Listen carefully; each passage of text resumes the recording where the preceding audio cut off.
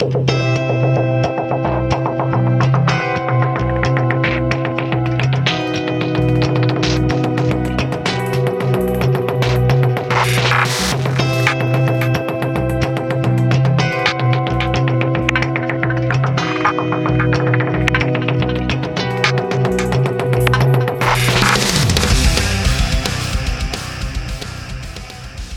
and welcome to the Six Figure Developer Podcast, the podcast where we talk about new and exciting technologies, professional development, clean code, career advancement, and more. I am John Calloway. I'm Clayton Hunt. And I'm John Ash. With us today is Mo Hampton. Mo is an Army veteran and software engineer. Her passion for web application development led her to the open source community to learn full stack JavaScript. Welcome, Mo. Hi. How's it going? It's going great. Thanks for asking. Why don't you go ahead and give our audience kind of the story of how you got into software development and how you got to where you are today? Sure, no problem. I am considered a career pivoter. I did a career pivot into software development and engineering about 3 years ago. I am Army veteran. So I went to the Army, went into military intelligence, and shortly after leaving the Army, I became a government employee, which was amazing. It took me to great highlights like Japan and even to the Pentagon. And I loved writing policy for the Army, just Army-wide. That was a nice experience for me. But it was a job that I was always assigned. It was nothing that I actually had a passion for. So, of course, I'm going to tell my age a little bit here. I loved anything web development back in the day, especially with my MySpace page. You know, I had a glitter coming down my page. It was a fun time for me. And I kind of got caught up in that. And then I built websites for my friends. And eventually I said, you know what? Coding boot camps are really booming right now. I can try it. And I went to, in North Carolina, I went to University of North Carolina, Chapel Hill, coding boot camp.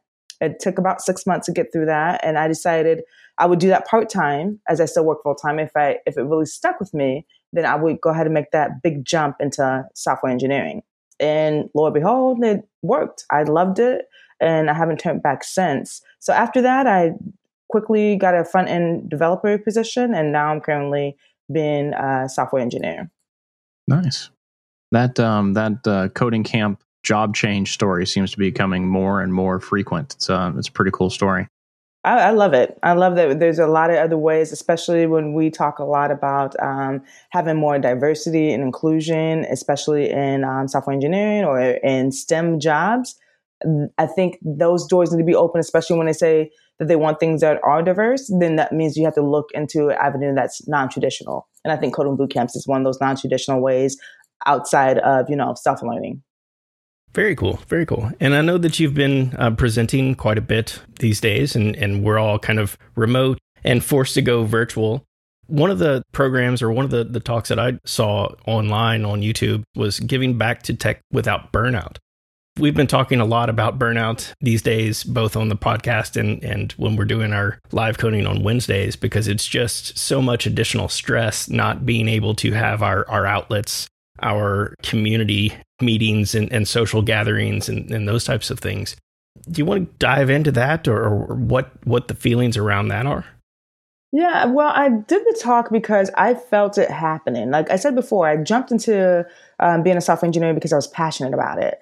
And with passion becomes, it becomes like a way of life. When you become very passionate about something, you kind of dive head in and you just want to do it all day. And that's what happened with me in coding. I was getting to a point where I was coding at work, and then I would come home and do side projects in code. And then I would volunteer in code and teach girls how to code. And eventually it came to a point where I was like, I felt I was on the brink of, this is not going to be healthy if I keep going at this tempo. There has to be some type of stoppage or some type of rest. So I just researched about burnout. I saw a lot about job burnout mainly, but not so much volunteer. But there was just one Harvard Business Review that I looked into that kind of gave a little tips. And it's more about givers burnout, which is the same thing as volunteerism. Mm-hmm. And I just took tips from that. And I thought it was vital to share that because I can't be the only person experiencing it. There's no way.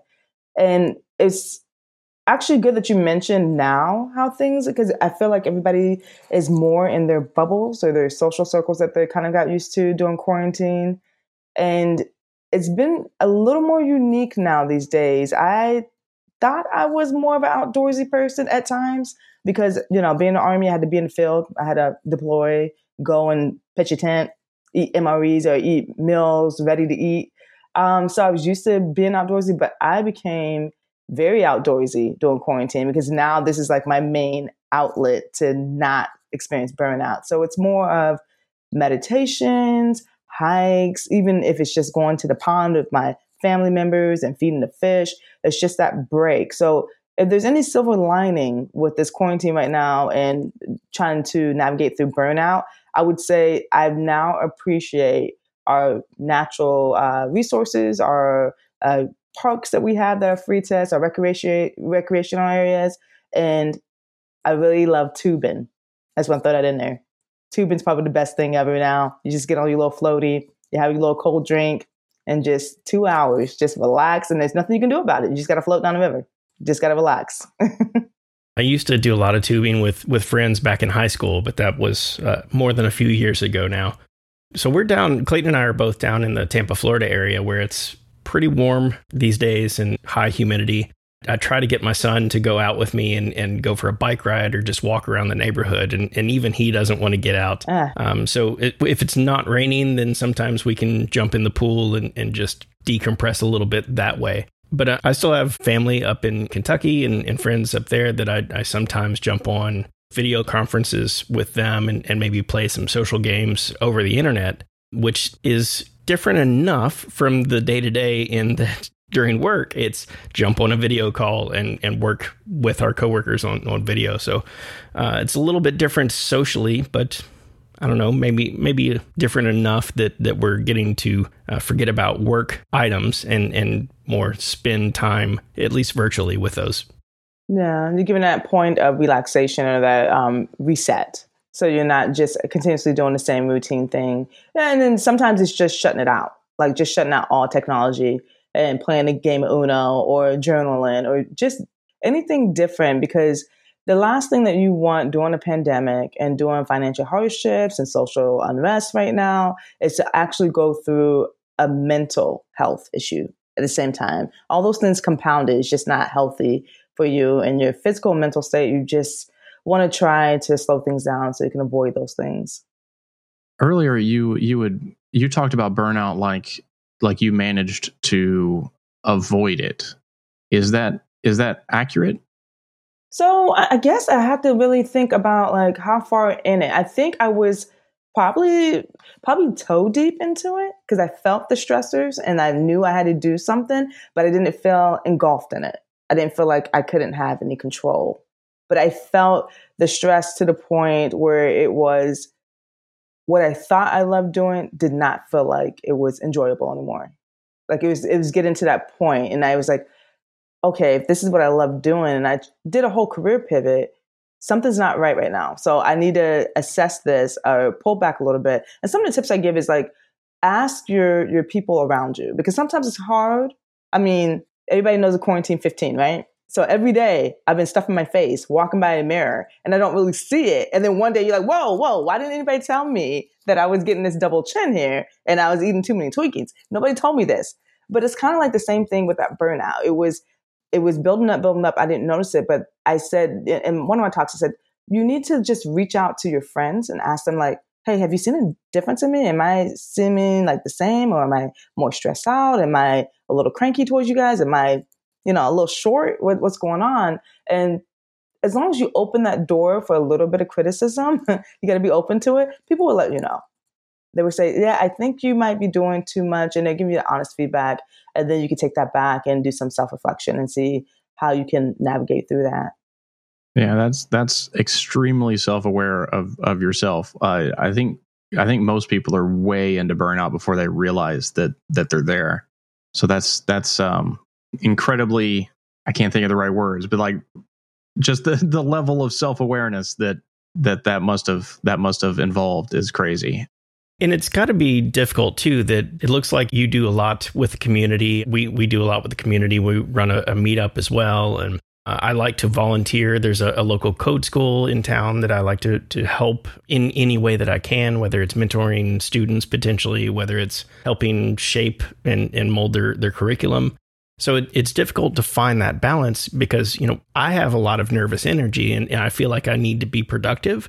And so I'll volunteer to do something or I'll take on an additional project. And there's a very thin line of that delicate balance that I'm feeling productive, and then I'm feeling overwhelmed. And then I need to drop out of something that I've committed to, or I need to potentially disappoint an organization or a user group or something that I've committed to. It sounds like it's kind of like giver's guilt. Like you want to give, but then you feel guilty because you don't think you're meeting the goal of whatever organization that you give into. But honestly, it's whatever you give, people are grateful for. And they're even more grateful if you're very honest and you're saying, hey, these are my limitations. I can only do an hour. Or if something changes, they understand that, especially when it comes to volunteerism and people coming into the organization. It's kind of built into their business of knowing that people aren't going to be able to 100% give the whole time, and that there's going to be give and take. And there's going to be, when you do that, honestly, you have to think of it, when you pull back, you have to think of it as you're giving others a chance to step up. So when you pull back, you're giving another person an opportunity to kind of feel that same goodness that you feel when you give them back. So now they have opportunity to give back too. I think that part can be extremely difficult. I know a lot of us have this, I don't know, it feels like an immense pressure to always say, yes, I can do that. Like if you're married and your spouse asks for something, you don't want to say no. If you've got children and they ask for something, you don't want to say no. And obviously you don't want to say no when your job asks for something. So with all of those pressures to just go, okay, yes, I can do this next thing. And then maybe you've volunteered for an open source project or helping out somewhere, and they ask you if you can do this one little extra bit. That pressure to go, yeah, I can do that, can be really strong. Even if you've realized that you're at that point of burnout, how do you convince yourself that it's okay to say no? I think you have to go in there knowing that it's going to be okay to say no. I feel like I'm giving a lot of analogies here, but just like when you go into a marriage, you kind of know going in that it's not going to always be rainbows and raindrops and unicorn kisses and all this other stuff. There's going to be times where we're going to have an argument, where we're going to be upset at each other. So you go in with I wouldn't say exit strategy, like a deconflict, like kind of meditation. Like, if we're going to get into this argument, these are things that I have to kind of deploy my parachute to get out of this safely, so we can all do it right. So it's kind of like when you go into volunteering, I know there's going to be times where I'm not going to be able to volunteer, and there's going to be times where I'm going to be able to say no. So it's part of that inner reflection of what can I give? What do I feel comfortable giving? And when do I say no? If you can't say no, I wouldn't even try to go into it until you are comfortable with telling people, these are my boundaries. This is as much as I can give. And I have other competing priorities sometimes, or commitments, and I might have to pull out. But what I would do as an individual, so I could feel comfortable with saying no, is I would make sure that my no's are at least a week or two in advance. I would make sure that my no's are where I can try to find an alternative resource for them. If I can't, then I would at least try to point them in the right direction. But if I can't, I would just be honest and forthcoming with it. But I feel like you might give, it's more burden to say yes to something and then last minute say no, or to not fully be committed and carrying out a volunteerism act, and it fails miserably because you just aren't 100% involved. It feels like there's some context that needs to be taken into account. Like if your boss is on you and wants to commit you to something, then maybe getting to the position that you can say, no, I don't feel comfortable committing to that. If it's something that I'm interested in, that I would like to do, but don't have the time, maybe it's, I would like to, but at this time, I just don't have the bandwidth to do that. What about those opportunities that you do want to commit to? What about getting involved in the community into an open source project? What kind of mindset do you need to take, especially in this stressful time, up front, so that you can position yourself to take those considerations into account? I guess it's number one is like, what are you doing this for? Are you doing it to build community? Are you doing it to build your skill set so you can be stronger in something and eventually give back more? Are you doing it to build a social circle with your friends and make sure that everybody is giving back? Like it's something that you want to do as a group because you feel that's essential.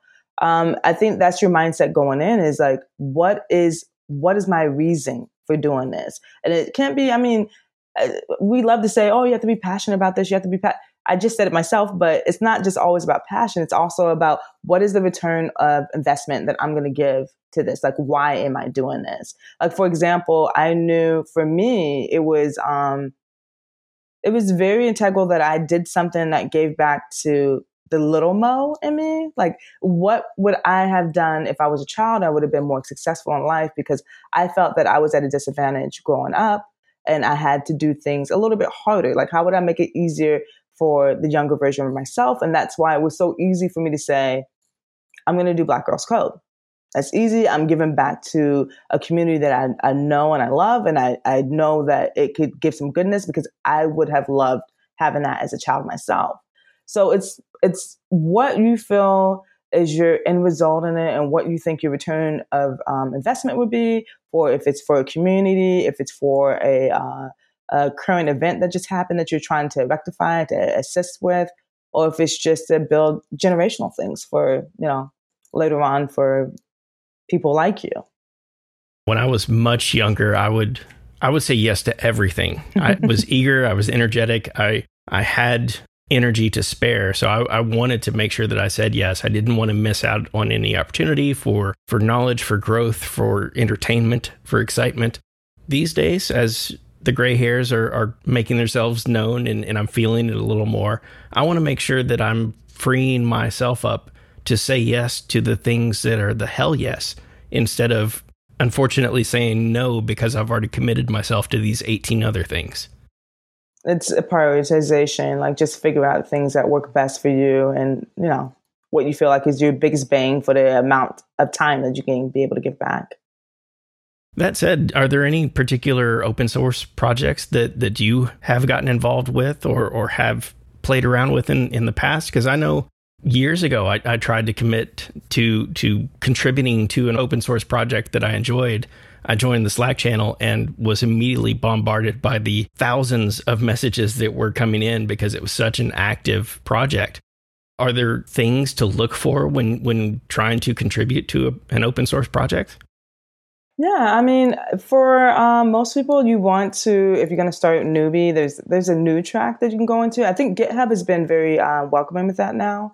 And they even have tools now. You can go into, I can't remember the site at the top of my head right now, but it's within GitHub. And it kind of walks you through. It's an automated bot they have. And it walks you through like doing your first pull request and doing your first commit and how that works and how to look for an open issue. And there's a couple other websites that will give you like my first open source commit. You can just search that on Google and it'll help you walk through that. One of the things I like to tell people, especially code newbies, when they go into open source projects is it is intimidating. It's not going to be easy at first. You are going to feel a little like overwhelmed going into it. It almost feels similar to Stack Overflow, where you go in and you have all these geniuses in there and you're afraid to ask something very simple if it has been asked and your reputation points. It feels similar to that, but open source community, especially within GitHub, is a lot more welcoming. So it's okay to do that. I would suggest, I think we're coming around that time frame now, so it's good to get started for it. But in October, we have Hacktoberfest. And that was the easiest way, and that's how I started. And my first commits and pulls, if you would ever go into my GitHub, and don't do that, and look at them, it's more like grammatical corrections within the HTML or replacing something within the CSS. Nothing complicated, but just things so I can kind of figure out how does this system or this workflow work for me to submit a change into an open source. So I would suggest initially, if you're going to try, probably the most welcoming time is doing Hacktoberfest. It's hosted by DigitalOcean, and they are great at doing it. Oh, and you get swag. I forgot about the part. You get a free t-shirt if you do 5 pull requests within a month of October and stickers. So it's a little welcome in there. But you can also look, I think right now, COVID is huge, especially if you're into data science. You can be able to assist with COVID. You just do a search on GitHub, COVID, and just look for those open issues that are lined out there and see how you can assist with that. Plenty of opportunity out there to get involved, to just help and contribute in any way possible. Especially with these days, it seems like all of the active projects have and need additional documentation. So they're more than willing to accept any contribution to their documentation even. That is true, because a lot of us engineers, we love to do the code, but we don't like to do the docs. It's hard to get to sit down and do documentation. I just got to the point where I just do GIFs all the time. I'm getting ridiculous with it. Or I just film the whole process of screen capture. But yeah, documentation is a great way to contribute back to. People will be very grateful for that, if that's a bare minimum if you want to do. Yeah, and you mentioned Stack Overflow. I've had fairly good success on Stack Overflow and not gotten the beat down by the moderators there. Lucky So I you. try to make sure that I'm very specific in what I'm asking. I'm apologetic because I know that some of the moderators, at least historically, have been a little overeager, shall we say. I will say that John Skeet did reply to one of my questions in the nicest way possible, pointing out that I was an idiot and missed the actual comment in the nicest way possible. So there is hope there. So we can look for the good in all of the platforms if we can. With that, are there other? We mentioned volunteer opportunities, choosing open source projects. Are there other avenues or other things that we need to keep in mind? I mean, you can always go on Volunteer Match. You don't have to stay within our little bubble of our world that we're used to, because there are organizations that need assistance in tech, but they don't know how to use tech lingo or tech platforms. So going like on volunteermatch.org and just searching for people that might need assistance in tech and just putting like maybe one or two keywords that you're very strong or you have skills in, and you'll find other people, other organizations to be able to assist with. And that's how I found Start Small, Think Big.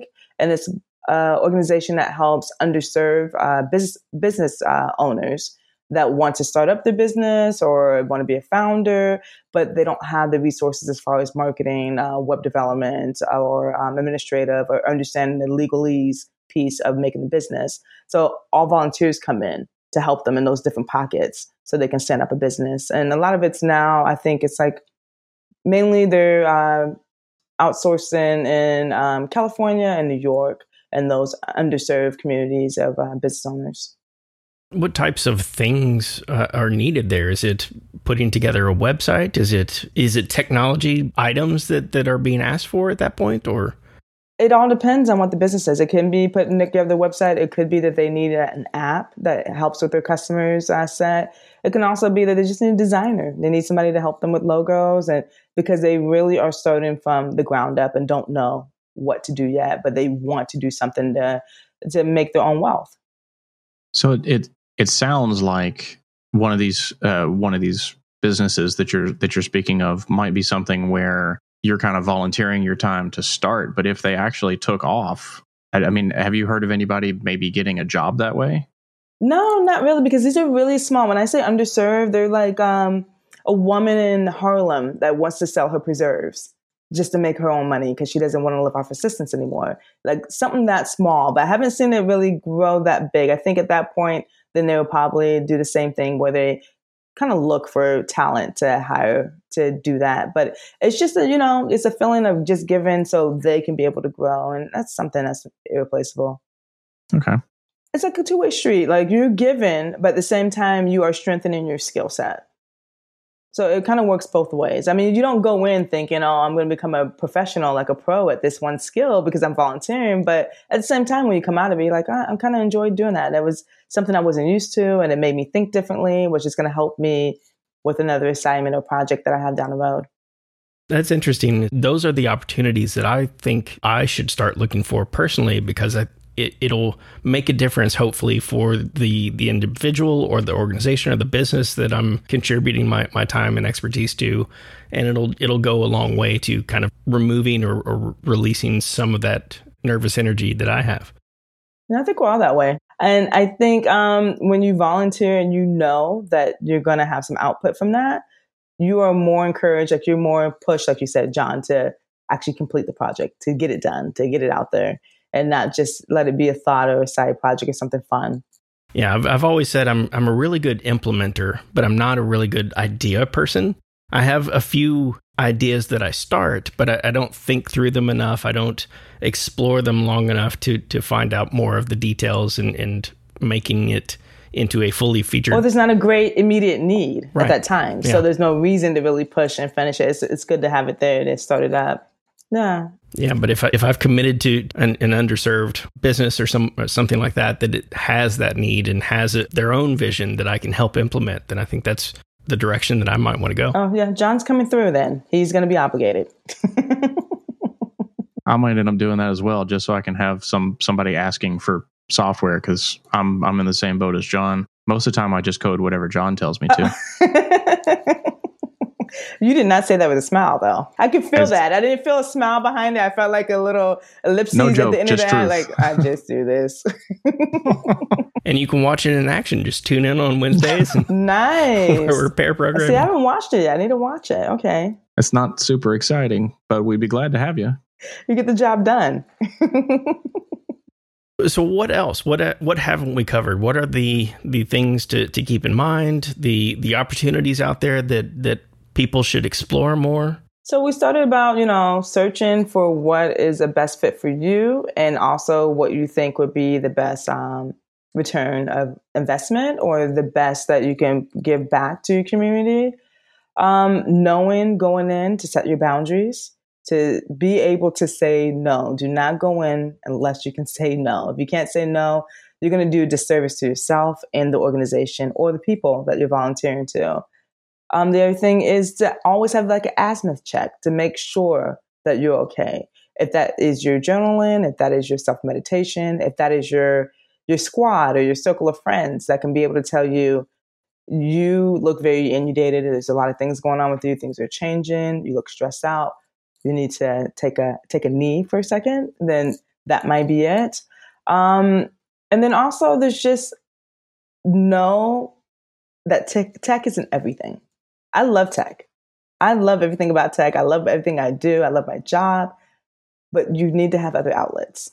If it's hiking, if it's playing Uno, if it's going fishing, other hobbies or outlets are very vital to you being the best version of you and presenting the best volunteerism that you can. I think the best tip is to make sure that you do have a nice support system. If that's one or two friends, if that's your family members, if that's a couple of people on GitHub or your Twitter community that you have and they know what you're doing, just putting things out there and getting feedback every now and then, they kind of take that time to reflect and readjust if needed. So with that, do you have any resources for anything that we discussed? Any links that we can include in show notes? Oh, yeah. I would say, so I use volunteermatch.org. That's a very simple one that I went into, and then I just found what tech terms work for me. Like for me, it was JavaScript or web development or whatnot. All right. We'll add that and any of the other links that you give us to our show notes. One of the things that we ask all of our guests to do is to kind of offer up their words of wisdom to our listeners. What advice might you say to them or give to them? Anything that you found helpful for your career? So I would say the thing that I think was most helpful for acceleration in my career as software engineer would have to be the community. And I know as cheesy as it sounds, that community really made a huge difference to me. And for me, initially, it was 100 days of code, which is a hashtag on Twitter. And just putting that hashtag out there like a bat signal told people that I'm a newbie. I'm trying to figure out how to break into tech. And then I kind of got my little squad that saw that bat signal. And I started in Twitter. It was like kind of like a burner account. Not really, but I only had like 7 people maybe following me. And I was probably following about 5. And as soon as I started coding and I started putting out every day what I'm coding and started getting into that tech community on there, it just blew up really fast. And now I have like over 1,000 people that follow me, and I follow like over 1,000 people. It's just, and it's actually very sucked into information every time I go on there. Things I didn't know, pockets of information I didn't understand before. And then every now and then, there was actually one time where I felt, and I didn't think I would have to experience it in my career now, but I did feel like a microaggression. And I can't really pinpoint it 100%, but I felt like I had said something and I was speaking, and there was another developer who's just looking at me like in a glossed over look, and he repeated a couple of words that I said. He said emulated, da da da. Like he was saying a couple of words I just said in my talk to him, and he said, "Oh, those are big words." And I didn't know how to take that. I was like, I don't know where we're going with this, but we're both software engineers. I think we've got past the point that we know that we probably both know big words, and we're probably going to throw them in conversation. But I went back to Twitter and I didn't say anything to him personally at the time because I was like, maybe, I don't know if I'm just taking this the wrong way. But I went back to Twitter. I kind of not putting out names, disclosing things, just asking the general question, like, what is this? What am I experiencing? Is this something that most software engineers experience it? Or is this something that's more because of who I am as a person, not because of my profession? And getting that feedback from people was eye-opening, but it was also very supportive to know that people have experienced the same things, and they gave me tips on how to navigate that. And so I could be the best developer that I need to be and go back and just kind of, address it like a conversation, or just to see if maybe that's just that person. They're just like that with everybody. I don't know. But just having that community that I felt I couldn't have that same conversation with family members and friends that aren't in tech, but I can have that same conversation with people who are Black tech Twitter or people who are Black software engineers. And I wouldn't normally have that circle because it's very rare that I see that in my office. I'm the only one. But having that community in Twitter, I was able to push out that question, and within 10 to 20 minutes, have like 20 responses of how to navigate it, or if maybe, I could sidestep that, or what to do next time, but not to feel alone anymore.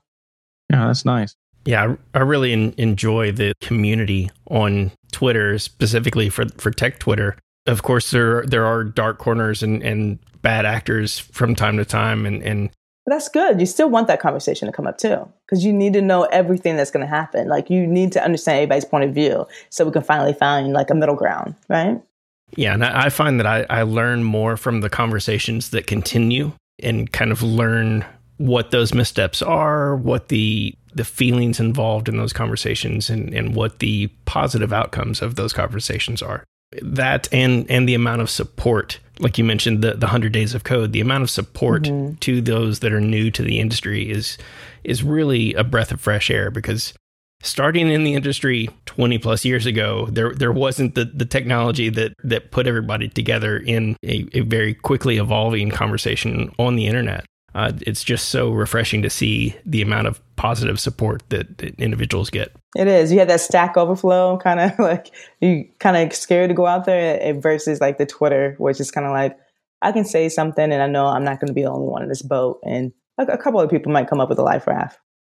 Well, since you mentioned social media, for any of our listeners that want to follow you or maybe reach out to discuss something with you, would you like to share your Twitter?